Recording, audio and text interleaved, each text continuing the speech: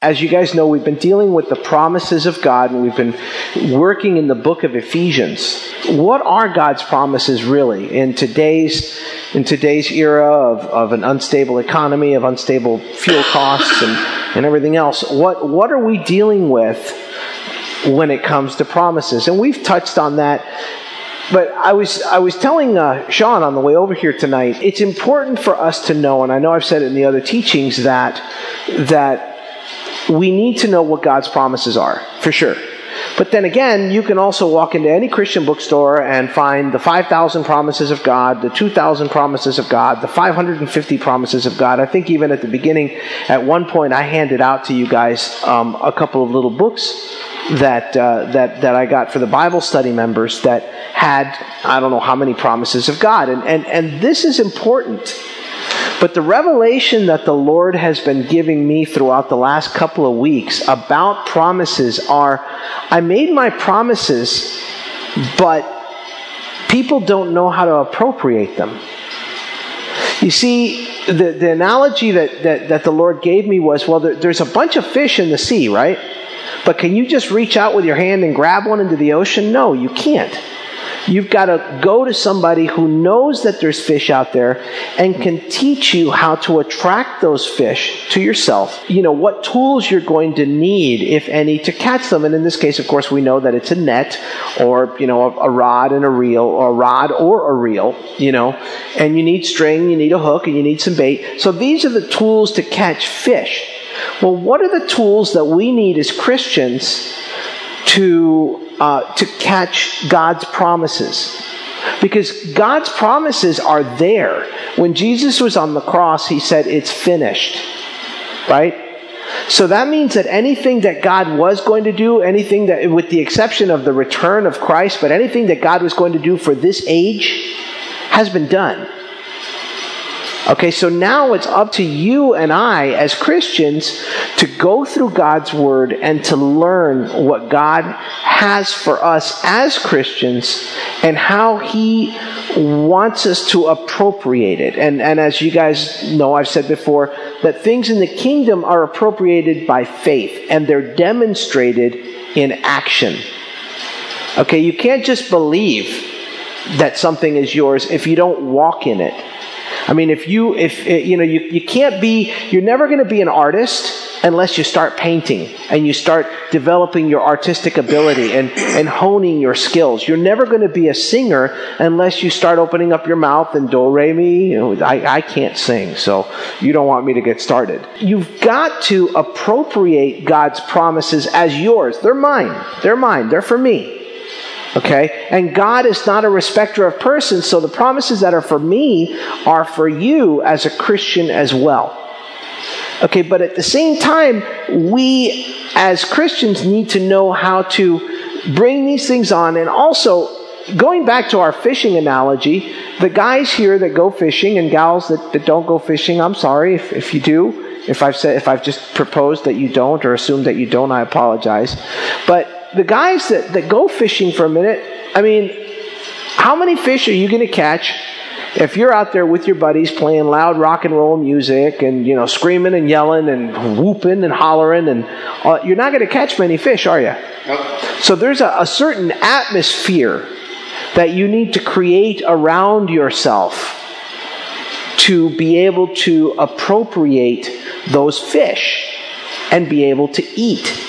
It's important, and the reason I wanted to do this tonight is because in our series on promises, I think that one of the biggest things that stops us as believers from appropriating God's promises is fear, anxiety, and doubt. Amen. Okay, and we're going to talk at great length tonight. And we're going to look at the Scripture. And some of the things, I'm going to be very candid and just open it up right now and say some of the things you're going to hear tonight are going to crash quite badly with your flesh. You are not going to like some of the things we have to talk about tonight. But you know what the Word of God says? It insults the mind to expose the heart. So I ask you that before you make any prejudgments and turn off the MP3 or decide to get up and walk out of the Bible study or any of that kind of stuff, which thank God nobody has ever done that in our Bible study, and we've touched on some pretty rad subjects here. I want you to hear what the Spirit is saying tonight, because I did a just for laughs and giggles before I got here. I did a Google search on. Do you know that Google was just added to the Webster's Dictionary as a word? It's a verb. I'm going to Google that. It's funny, huh? Yeah. So I Googled anxiety and fear. Do you know I found web pages that show you 285 different types of fear and 384 different types of anxiety and all their symptoms? Okay? And I've even read that there are hundreds, if not thousands, of different types of fear and anxiety. Now, if God is the author of our faith, right? Mm-hmm. Then who would be the author of our fears? Satan. You understand? And we're going to talk tonight, and we're going to show how, first of all, the voice of the Holy Spirit is a still small voice. God doesn't come on the scene screaming.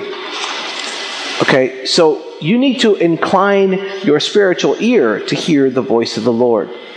However, the enemy, on the other hand, he wants to take away any possibility that you have of hearing that still small voice, including, using that fishing analogy again, leading you to the dead pond that looks like it may have some fish in it, but it really doesn't. It's a fictitious representation of what God's promises and what God's true blessings are.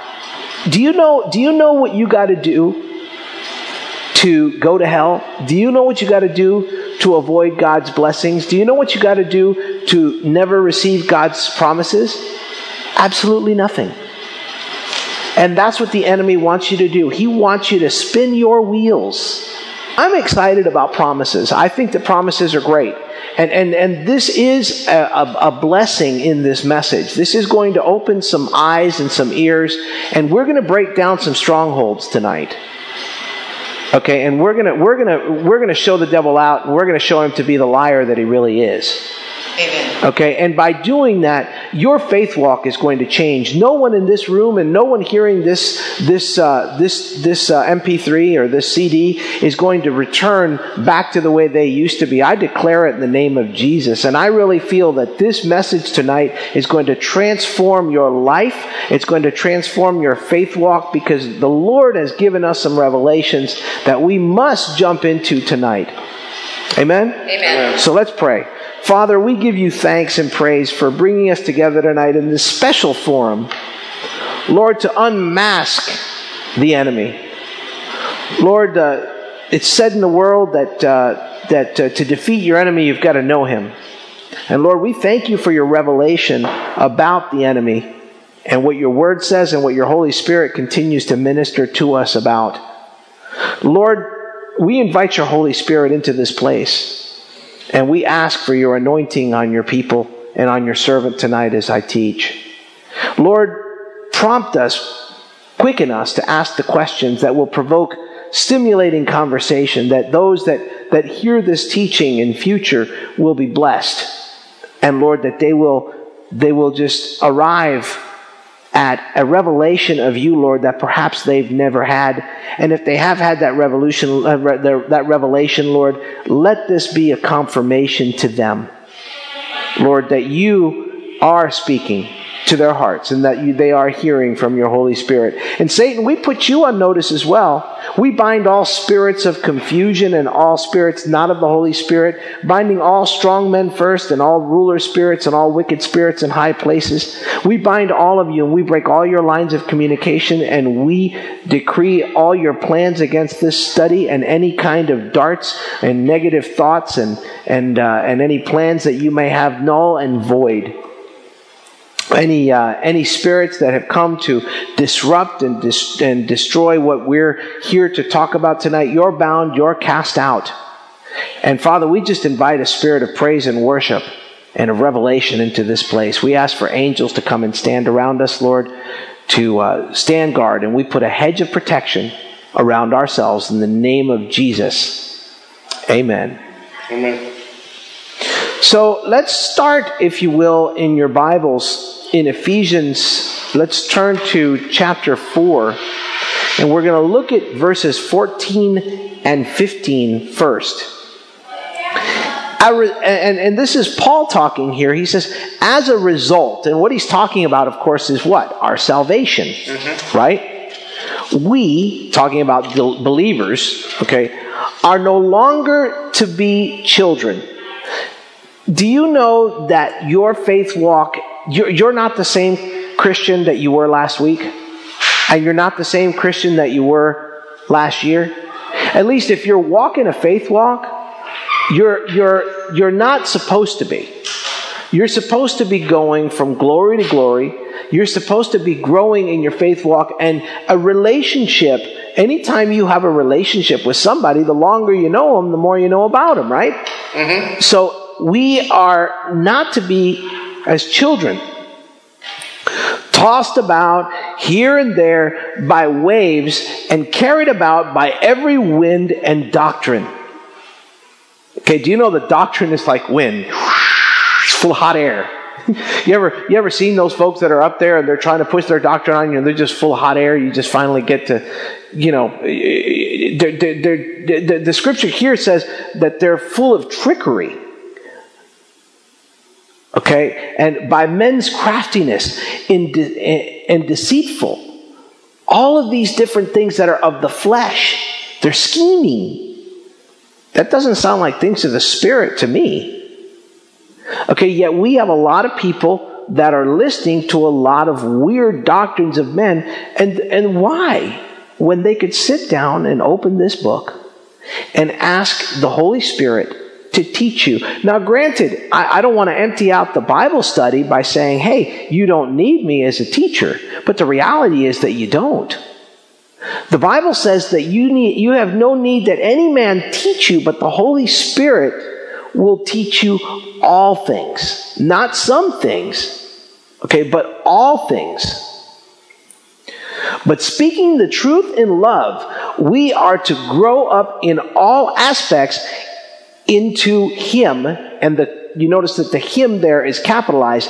And Jesus said, what I do, you'll do and more, for I go to the Father. Right? And Jesus said, I am in the Father, and the Father is in me. Right? Mm-hmm. And if He is in the Father, and the Father is in Him, and He is in you, you see, mm-hmm. You're supposed to grow into Him. The work of perfection that He is bringing into being, the work of physical restoration of your mind, of your soul, will be completed in the day of Jesus Christ, which means when you meet Him in the air, when you're raptured, or when you die. But in the interim, you've got Jesus inside of you, and it's growing and growing and growing. You understand? God made us in His image. Okay, and what did He mean by that? Well, He intended for all of us to operate as He did. Okay, God spoke in the book of Genesis. Okay, if you turn now to Genesis chapter 1, God speaks, and what God speaks is, that's just it. He spoke it. In the book of Genesis, in chapter 1, the words God said appears 10 times in the 31 verses of that book. Okay? In Genesis 1:27, and God created man in His own image.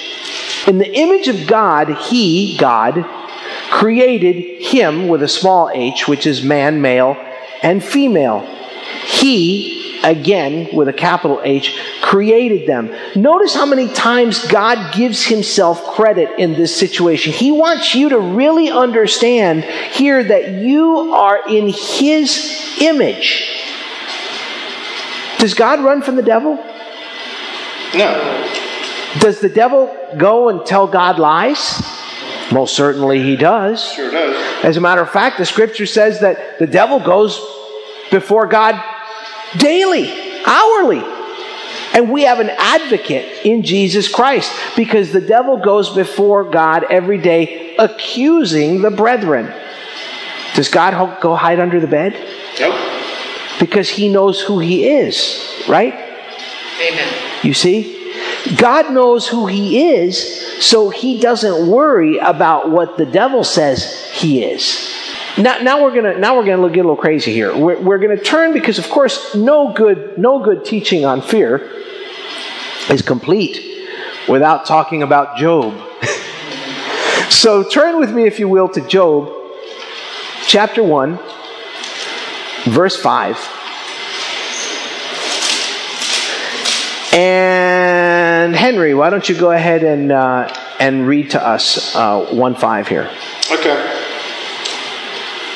And it came about, when the days of feasting had completed their cycle, that Job would send and consecrate them, rising up early in the morning and offering burnt offerings according to the number of them all.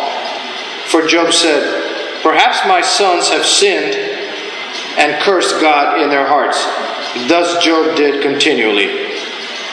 So Job lived in fear, basically.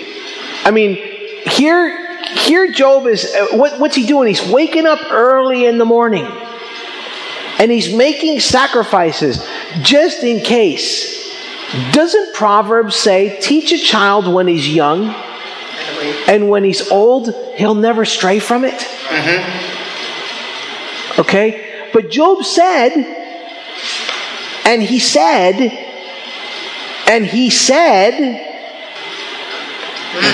you see? When God speaks, it immediately happens. We're made in his image. Now, later, Job said, the thing I feared the most has come upon me. The thing I feared the most. Well, we're going to see how that happened. It says here that Job did this continuously. Continuously. He didn't stop. It's not like Job made the mistake. Let me explain something to you. There is a difference. I was hearing a preacher the other day that teaching something very interesting about the difference between sin and trespasses. Trespasses were what you used to live when you were in the world. It was legitimately, knowingly, even willfully and happily and gleefully going out and doing what you could do to break God's rules. Sin, on the other hand, well, the original word for sin has to do with ancient English sports. Back in the Victorian times when they would play, I forget what the sport was, but when you missed the ball, or when you missed the whatever it was, the goal of the sport, they called it that you were sinning. You see, so it was a sports term. So it was something that you did. The implication here is that you do it automatically. You miss. I mean, you don't purposefully set out to miss the ball unless you're trying to build somebody's ego, So here, Job was not sinning. Job was literally trespassing over and over. He was in a pattern of sin. It says here that he did this stuff continuously. Now here's where it gets good. Go down to verse 8. Okay? And D, I want you to read us 8 through 12. And the Lord said to Satan, "Have you considered my servant Job? For there is no one like him on the earth, a blameless and upright man, fearing God and turning away from evil." Then Satan answered the Lord, "Does Job fear God for nothing? Hast thou not made a hedge about him and his house and all that he has on every side? Thou hast blessed the work of his hands, and his possessions have increased in the land. But put forth thy hand now, and touch all that he has. He will surely curse thee to thy face." Then the Lord said to Satan, "Behold, all that he has is in your power. Only do not put forth your hand on him. So Satan departed from the presence of the Lord. Okay. Then the Lord said to Satan, behold, looky. However you want to bring it into American English. Behold, check it out, dude. All that he has is in your power. He didn't say, here you go, I'm putting it in your power. Did he? Mm-mm. He said, all he has is in your power. It's already there. Mm-hmm. God did not break down that hedge. Job did. Correct. Mm-hmm. You understand? God is a righteous God. God had to bring it up. Now you sit there and you say, well, wait a minute. He brought up Job, to Satan. Yeah.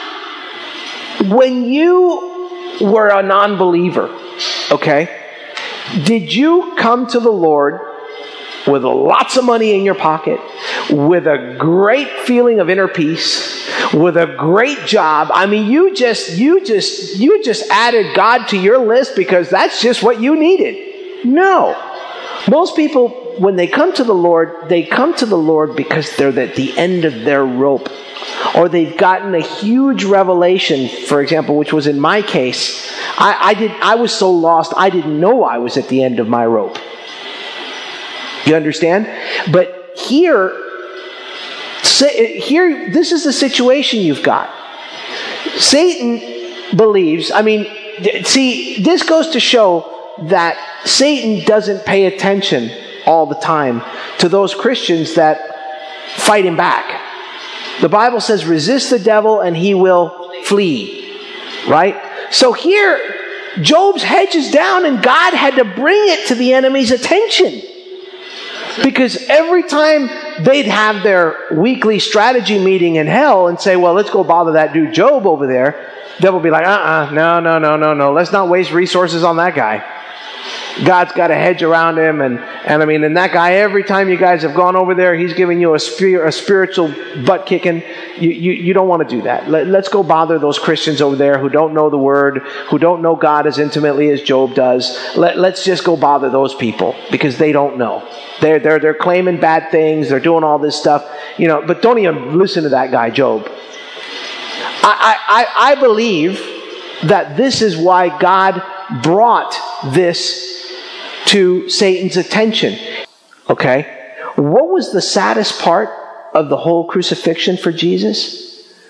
When he said, why hast thou forsaken me? You understand? And why was that? Because God couldn't even look upon his own son with sin. So at that point, there was a void. God could not talk to Job at this point. You understand? He had to manipulate the enemy into bringing Job to such a point where Job would come running back to God. This is intense, y'all. When you start to really think about this is why, and the devil thought, of course, as the devil does, that he was going to scam God. Well, no, you extend your hand to... Listen, and God's like, hey, everything he has is in your hand. But don't do this. Don't do that. I draw the line. You see, God is only going to give the enemy enough permission in your life to do things to where you're going to come back to him. Do you understand that the Bible says that all things work for the good of those who love the Lord? God takes responsibility for evil. How many of us don't remember the evil spirit that came upon Saul that was sent by who? King Saul? Who was sent by the Lord. And what did God do? He sent David, a man after God's own heart, to play the harp, and the spirit would leave. You see? So God was using evil to try and soften the heart of Saul. Okay, so Saul would turn back to worshiping God the right way, and he would send David to teach Saul how to worship.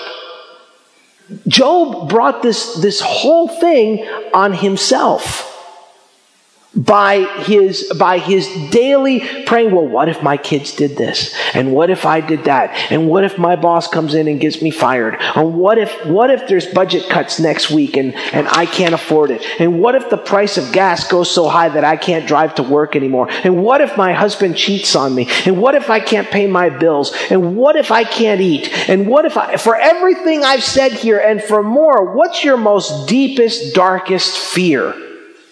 I assure you that in this book, there is somewhere in this book that God said, don't fear that. I got you covered.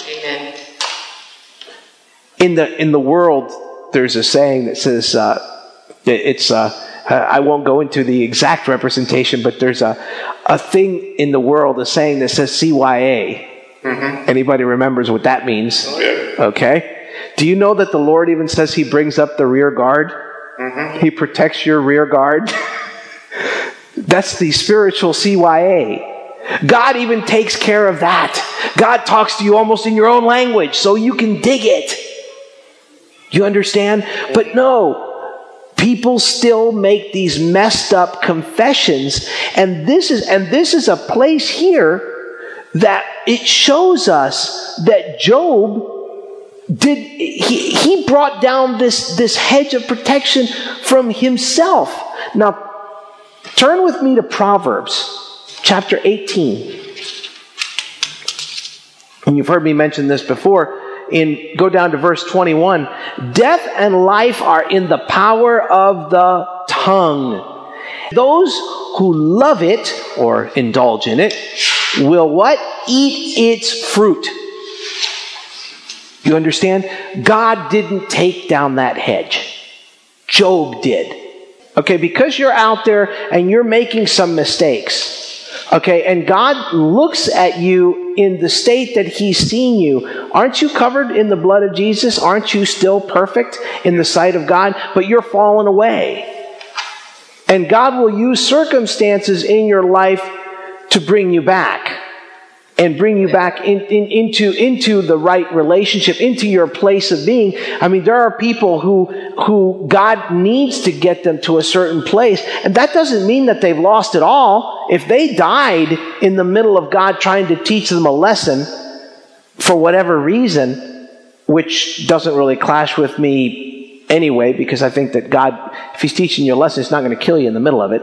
That doesn't make sense. But if they died in the middle of that, then it's not like their salvation was lost and they were going to go to hell because God was trying to teach them a lesson. If God is trying to teach you how to manage your finances, so God decided to put you in a position where all your finances went away and you had no income, and all of a sudden you were crossing the street and you got hit by a truck, you're not going to hell. God still sees you through the eyes of, through the blood of His Son Jesus. Changing gears here and going down to the book of Galatians. Okay, if we look at the book of Galatians, Paul, when he wrote his letter to the Galatians, we know that Paul wasn't very happy. Paul was not exhorting the Galatians. He was like, hey man, who has bewitched you people? Okay, what is wrong with you? This is why he said in Galatians 6:7, do not be deceived. God is not mocked. For whatever a man soweth, this will he also reap. That means that if you are walking around thinking perpetually, that doesn't mean, you're sitting there and in a moment of weakness or whatever, you sit there and you say, oh man, things are just looking really cruddy right now, and whatever. You make a silly statement about your situation. That doesn't mean God's sitting up there going, ha, I gotcha. Now I'm going to turn the tables on you and go get him, Satan. No. What we're seeing here from Job is that Job didn't just claim that Job was a righteous man in every step of the word here. Okay? But he kept doing it. The Bible says that he did this repeatedly. This thing about saying, well, maybe my children did this. If he had such a good relationship with God, which I believe he did. God saw him as perfect. Okay, God saw him as all these different things. Don't you think if I've got a relationship with one of you, and one of my kids is bugging you, do you think that our relationship is so flimsy that you can't bring it to my attention? No. You see? But no, Job took it upon himself to just assume that his kids may have just blasphemed. So he was going to step in their place and be their little savior. You understand? And God shares his glory with no one. God was even honest to the enemy and said, hey, all that he has is yours, you big dummy. It's in your hand already. Okay, it's not yours, but it's in your hand already. Go, but you can't do this. So God put those limitations. Let's go back to Job chapter 1 for a minute. And Henry, if you could read me verses 18 and 19. While he was still speaking, another also came and said, your sons and your daughters were eating and drinking wine in their oldest brother's house. And behold, a great wind came from across the wilderness and struck the four corners of the house, and it fell on the young people, and they died. And I alone have escaped to tell you. Wow. Now, what did Job do at that point? Then he fell down and worshipped. You see? Now God's got him in a place where now he's lost his family. And the scripture goes to the point to say, and through all this, Job didn't sin, nor did he blame God. Now, why would the scripture point this out? Okay, if we could assume here by looking at it and say, well, wait a minute, then he must have been doing something possibly out of line before. Now he's on a right path. Because through all of this, he fell down and worshipped. His kids got all killed. And now that allowed him to fall down and worship God. God didn't send that wind, did he? No. God doesn't send the wind. Who sends the wind? What is the Spirit's name? The Prince of the power of the air. Now let's touch on that for a minute, because I think that bears some understanding even today. The Prince of the power of the air is not just air, the wind. It's the air.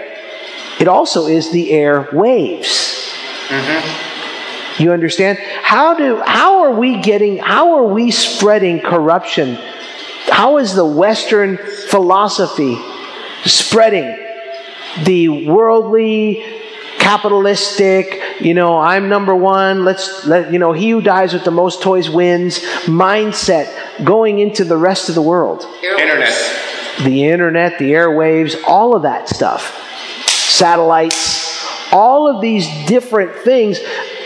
I will say something that's pretty radical here, and although I don't agree with running airplanes into buildings and things of that nature, I understand why folks in the Middle East are a little upset at the West. We have sprayed the United States' poison into these countries that have been very traditional.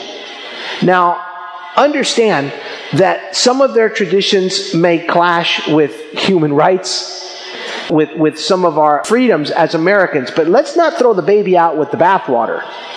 Okay, because not all Muslims are running airplanes into buildings. These are some very devout people that, whether there are some zealots that are out there and doing some crazy stuff in the name of their religion, and that doesn't mean that you don't have some very good-hearted people out there. I know some very nice Buddhists. I could tell you that some Buddhist monks at times, back in Vietnam, some of the Buddhist monks did some horrible things. Okay, so just because somebody's of a certain religion, don't slap a label on them and say, oh, they're that kind of person, they're that way, that their religion teaches them to be that way, so they're just evil. by nature. As a matter of fact, interestingly enough, I know people who practice witchcraft who are probably nicer than most Christians that I know.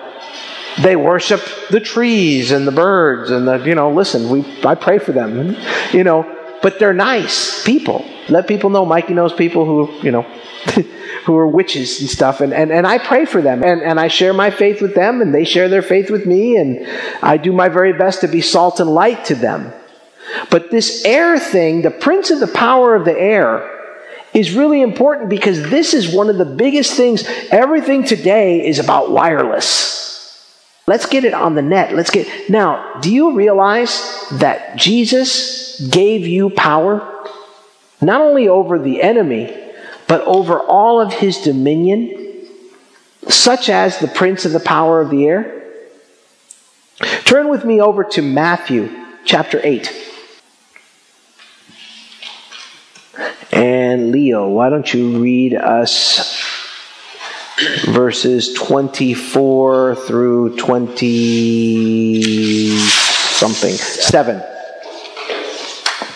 And behold, there arose a great storm in the sea, so that the boat was covered with the waves. But he himself was asleep. And they came to him and awoke him, saying, Save us, Lord, we are perishing. And he said to them, Why are you timid, you men of little faith? Then he arose and rebuked the winds and the sea, and it became perfectly calm. And the men marveled, saying, What kind of man is this, that even the winds and the sea obey him?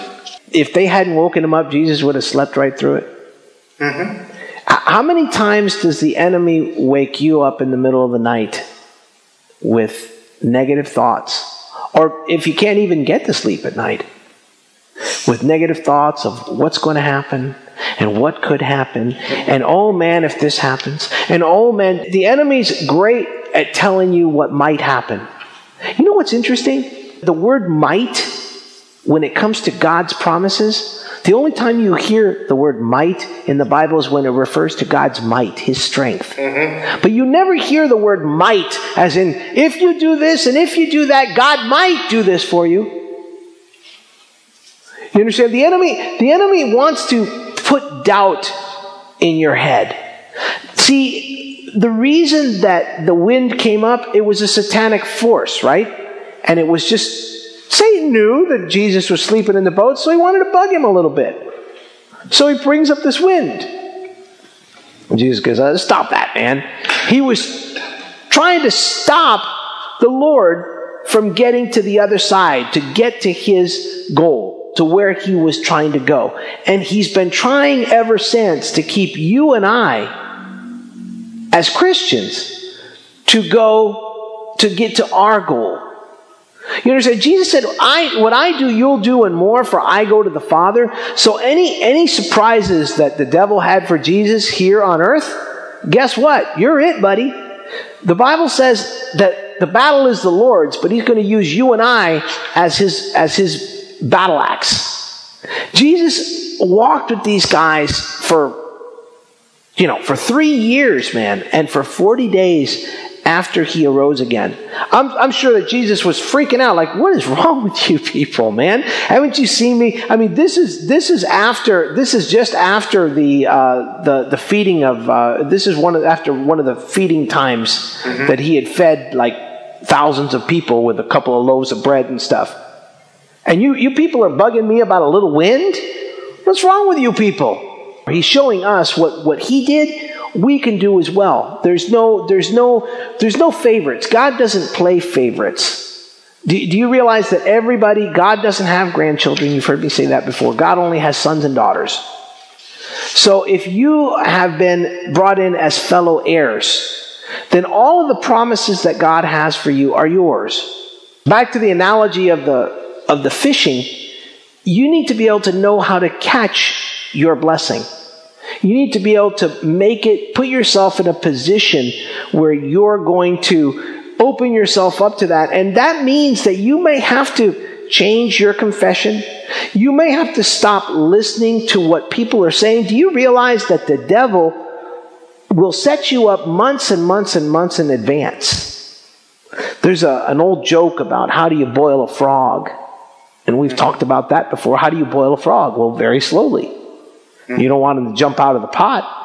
So you put him in the pot, and then you start warming up the water, and he gets all comfy, and he lies down in the bottom of the pot, and before he knows it, he's fallen asleep, and before he knows it, the water's up and boiling, and he's dead.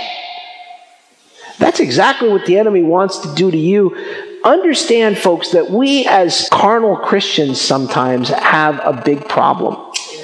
And that is that the devil whispers something to us. Okay? And we think that we're strong enough to go and listen to just a little bit and parse it out and say, well, I'll listen to this, but I won't listen to that. And let me tell you something, folks. The devil is not stronger than you, but he is much craftier than you. Mm-hmm. Okay, he's been doing this a whole lot longer than you.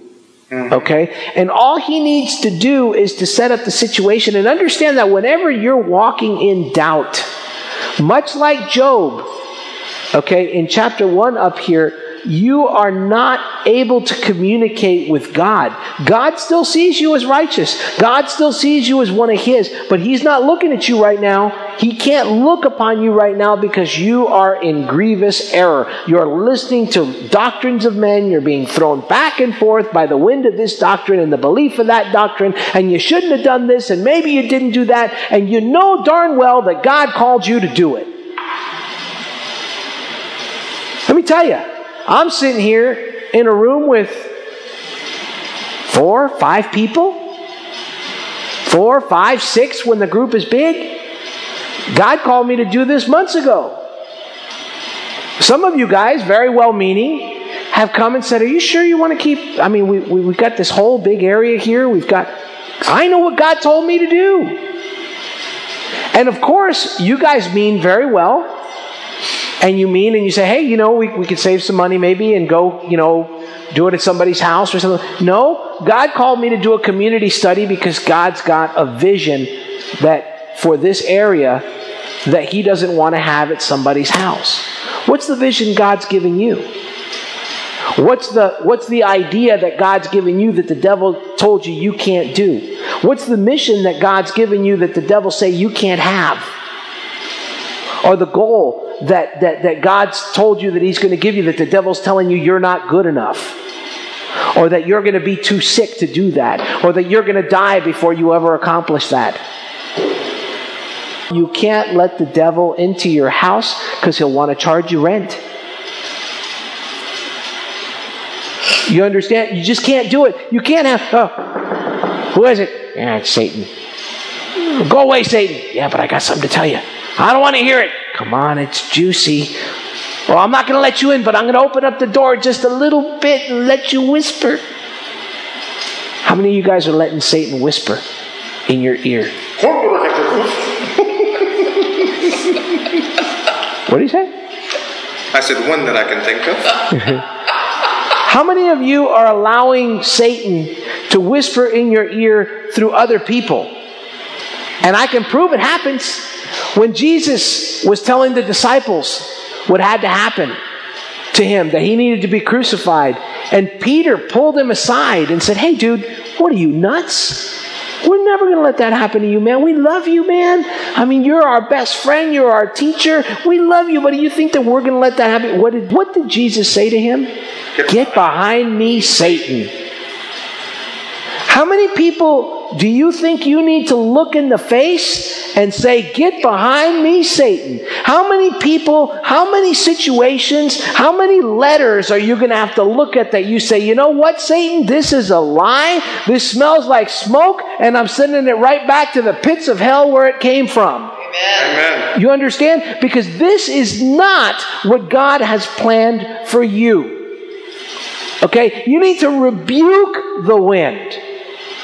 Rebuke the wind. Rebuke the devourer. Let the Lord come against you. It's not me, hey Satan, I bind you in my name. No. I bind you in the name of Jesus.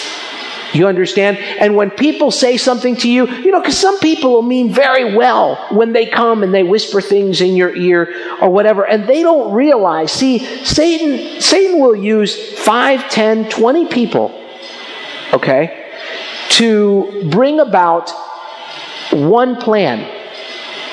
When you're in the army, those of you that are here that have been in the service know that your division head or I don't, not your general, but because very few guys in the field, what? Commanding officer. Yeah, your commanding officer, he looks at the landscape and he says, okay guys, now you 5 guys, you're going to come over here, and then the other guy over there, he's going to be over there, and when they do this, now you 10 guys over there, you be hiding in the woods over there, and you guys come out, and then you guys, you understand, and he gives you all a plan.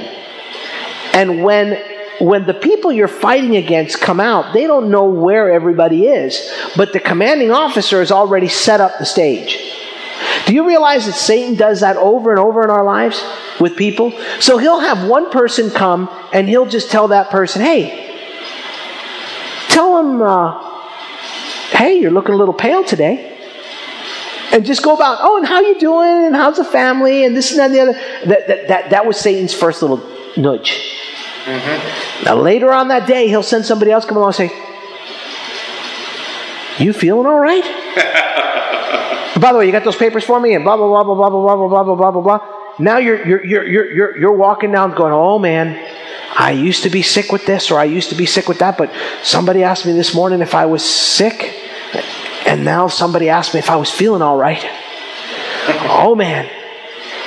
And now I'm riding home in my car and I get a call. Hey Mikey, you got to come in for your physical. Oh man, is that you, God? You're telling the doctor to call me for a physical, aren't you? Because I'm feeling bad. Because people are seeing me pale. And people are saying I'm not looking right. Or maybe it's finances. You know, you get home and you've got a letter that you didn't expect for a bill that wasn't even yours. So you call them up and they said, this isn't my bill and I never created this bill. And then, well, you've got to pay it, sir. Your name's right here in the computer. Instead of saying, well, I bind that computer in Jesus' name, and that's not my stuff. And Lord, I know that you're going to work a way out of it. Like a sucker, you pay the bill. Or you accept whatever Satan decides to dish you out because you don't understand who you are in Christ. People say, oh, you know, you got cancer. I saw a woman at a conference I was at a couple weeks ago. And I had talked to her before, and at this moment in time, she has literally, I'm not kidding, 3 different types of cancer. She is going through full chemo.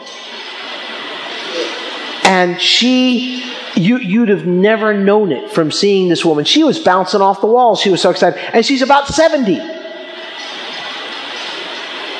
Okay, because this woman says, Mikey, I'm not going to let this get me down.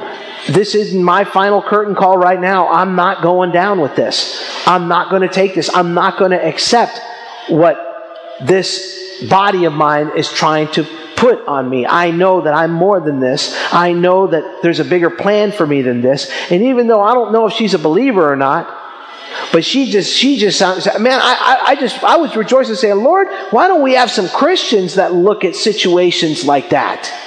Turn with me to James, the book of James for a second.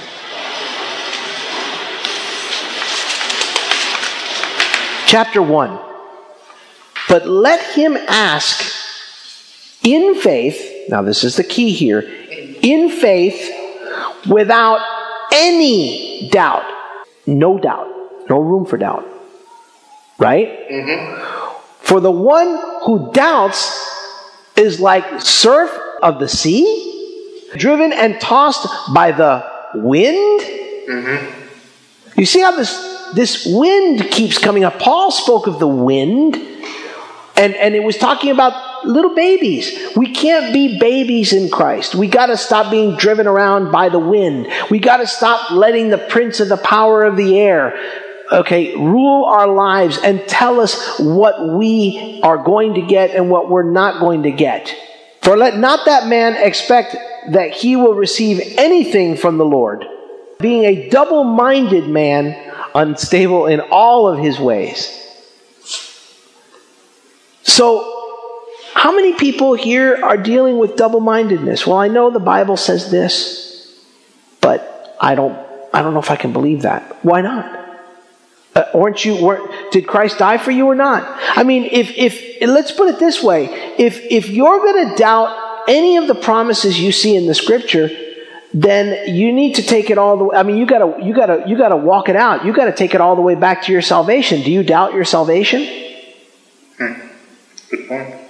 You understand? God can't tell the truth in some things and lie in others. And I can prove it. Go to Numbers 23:19. God is not a man that he should lie. You see that? God is not a man that he should lie. God always tells the truth, even when it means that he has to tell Satan that everything that Job has is in his power right now. You don't think that hurt God to tell Satan after knowing how he feels? I mean, he said how he felt about Job. You know, that must have broken God's heart. But he needed to bring Job to a point of understanding.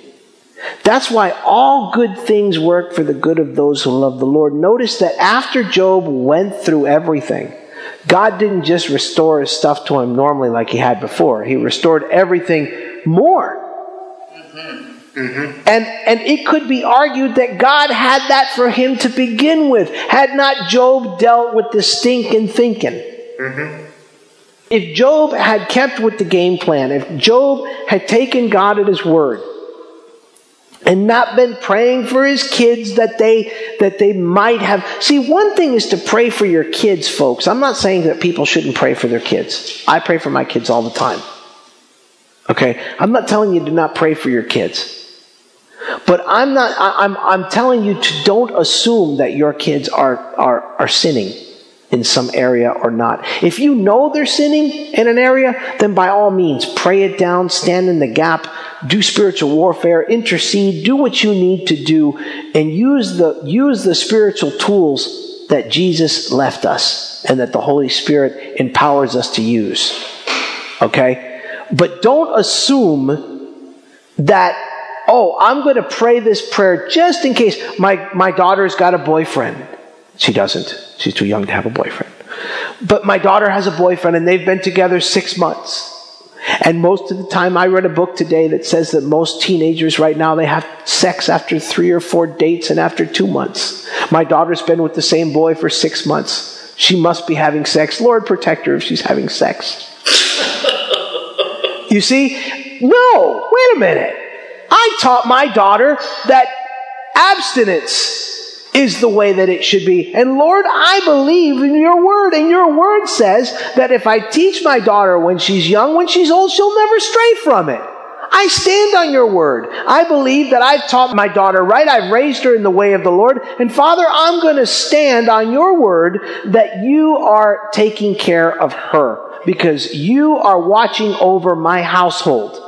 I'm simply doing what God told me to do. If God tells me pray this, the Holy Spirit tells me pray this, I will pray this. If the Holy Spirit says pray that, I will pray that. If not, you ever looked at somebody who says, well, I don't know what to pray. Pray for your family, but I don't know what for. You show me a person who doesn't know what to pray for their family, I'll show you a person who's not in communication with the Holy Spirit. Okay, when you're in touch with the Holy Spirit, folks, that Holy Spirit's going to tell you what to pray for. And let me tell you, when you start listening to the Holy Spirit, you may not be ready for some of the things that the Holy Spirit tells you to pray for. Because you know what? That person that you dislike so much and that may just hate you, guess what? The Holy Spirit may tell you to pray for them. You understand? That destroyed relationship, that destroyed friendship, that destroyed relationship with your parents, with your children, with your spouse, with your whoever, that the Lord might have you pray for them.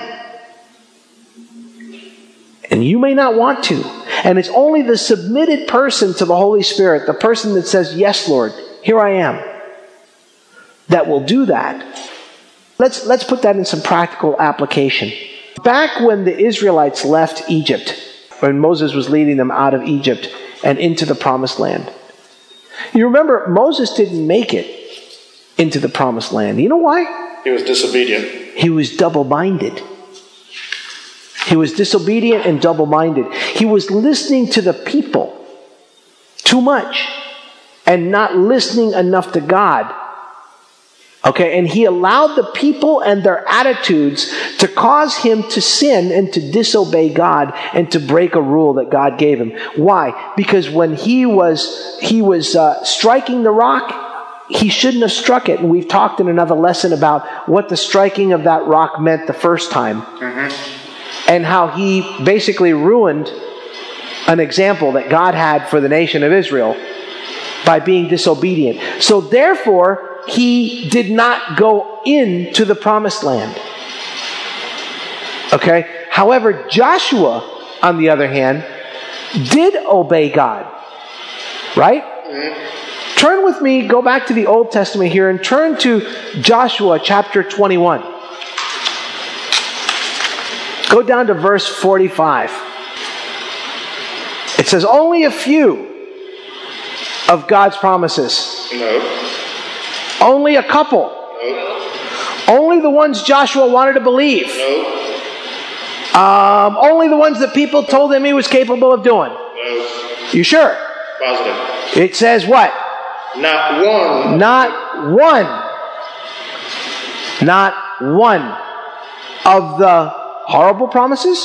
Is there such a thing from God? No. Good promises, which the Lord had made to the house of Israel, failed, all came to pass. Notice the colon. I love the colon. All came to pass. The reason I like the colon, of course, is because you pause and you wait. And that means some time passed. And they ultimately all came to pass. Which means that all the promises that God has for you, as long as you're obedient.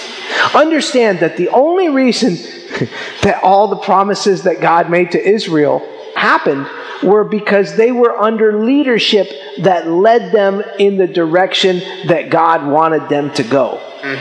And they were obedient and they followed the voice of the Lord. Are you being obedient and following the voice of the Lord? Are you getting prompted? Are you staying in this word? When you hear the foolishness that some people try and plant in your spirit, does the word of the Lord jump up and say, well, no, the word of the Lord says, or does doubt jump up and say, well, maybe they're right? Or, I never thought about it that way, which means maybe they're right. If you were to look at your spirit man and you were to look at your flesh man, who needs a diet?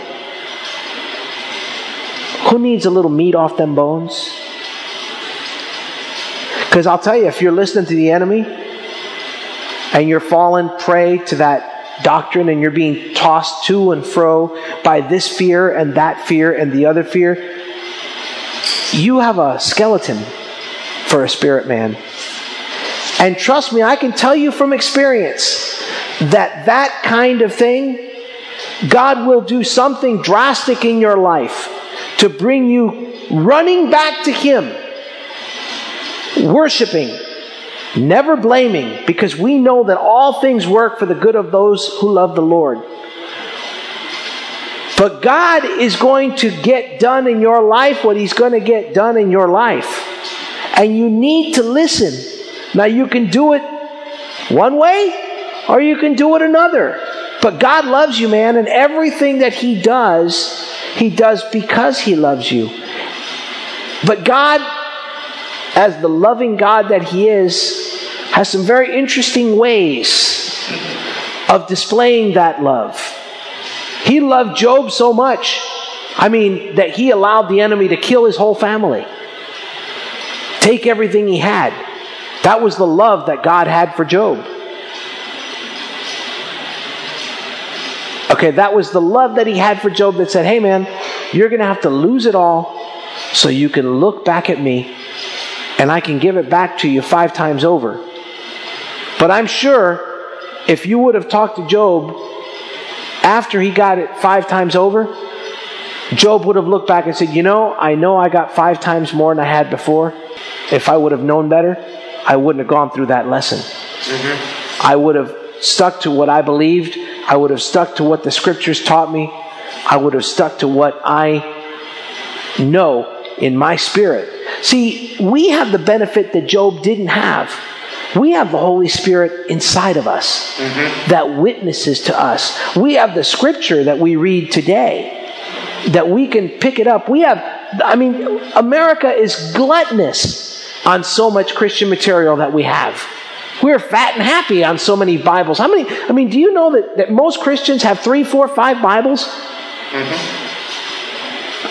And Bibles aren't enough. We've got books, and we've got books about the Bible, and we've got tapes about the Bible, and we've got tracts about the Bible, and TV shows about the Bible. We've got more Bible than we know what to do with. You'd think that we wouldn't have the problems. Yet I take you back. And this country, 285 different fears, and 300 and some odd different types of anxiety. And now, when you listen to Christian talk radio, what do you hear? You hear about Christians that are having financial problems. You hear about Christians that are having marital issues. The divorce rate in the Christian world is as high, if not higher, because of course the Lord told them to do it, as in the world. When are we going to start taking God at His word, y'all? He's got so many promises to give to us. God wants you to prepare a net, a spiritual net, to be able to catch all the promises that He's already got out there for you. You understand? One last scripture, and then we're going to call it a night. Turn to Hebrews chapter 10. Hebrews chapter 10, verse 23. Let us hold fast to the confession of our hope without wavering.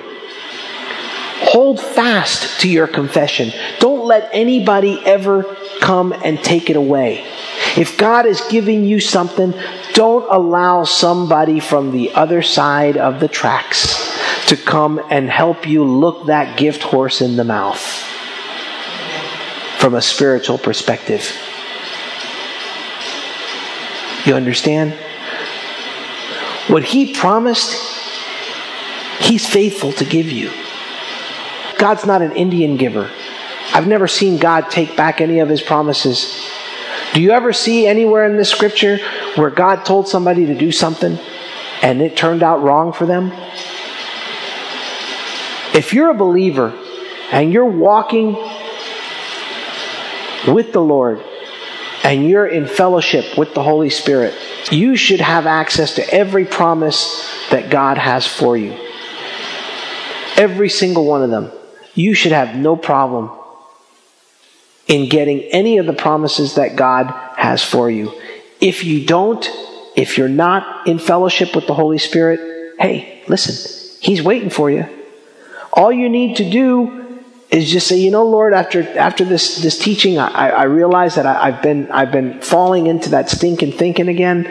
I've been falling prey to, the he said and the she said that goes on in the world, and the looking at the news and taking that upon myself and believing the hype. And in this country right now, we've got a president that has spent billions of dollars based on fear.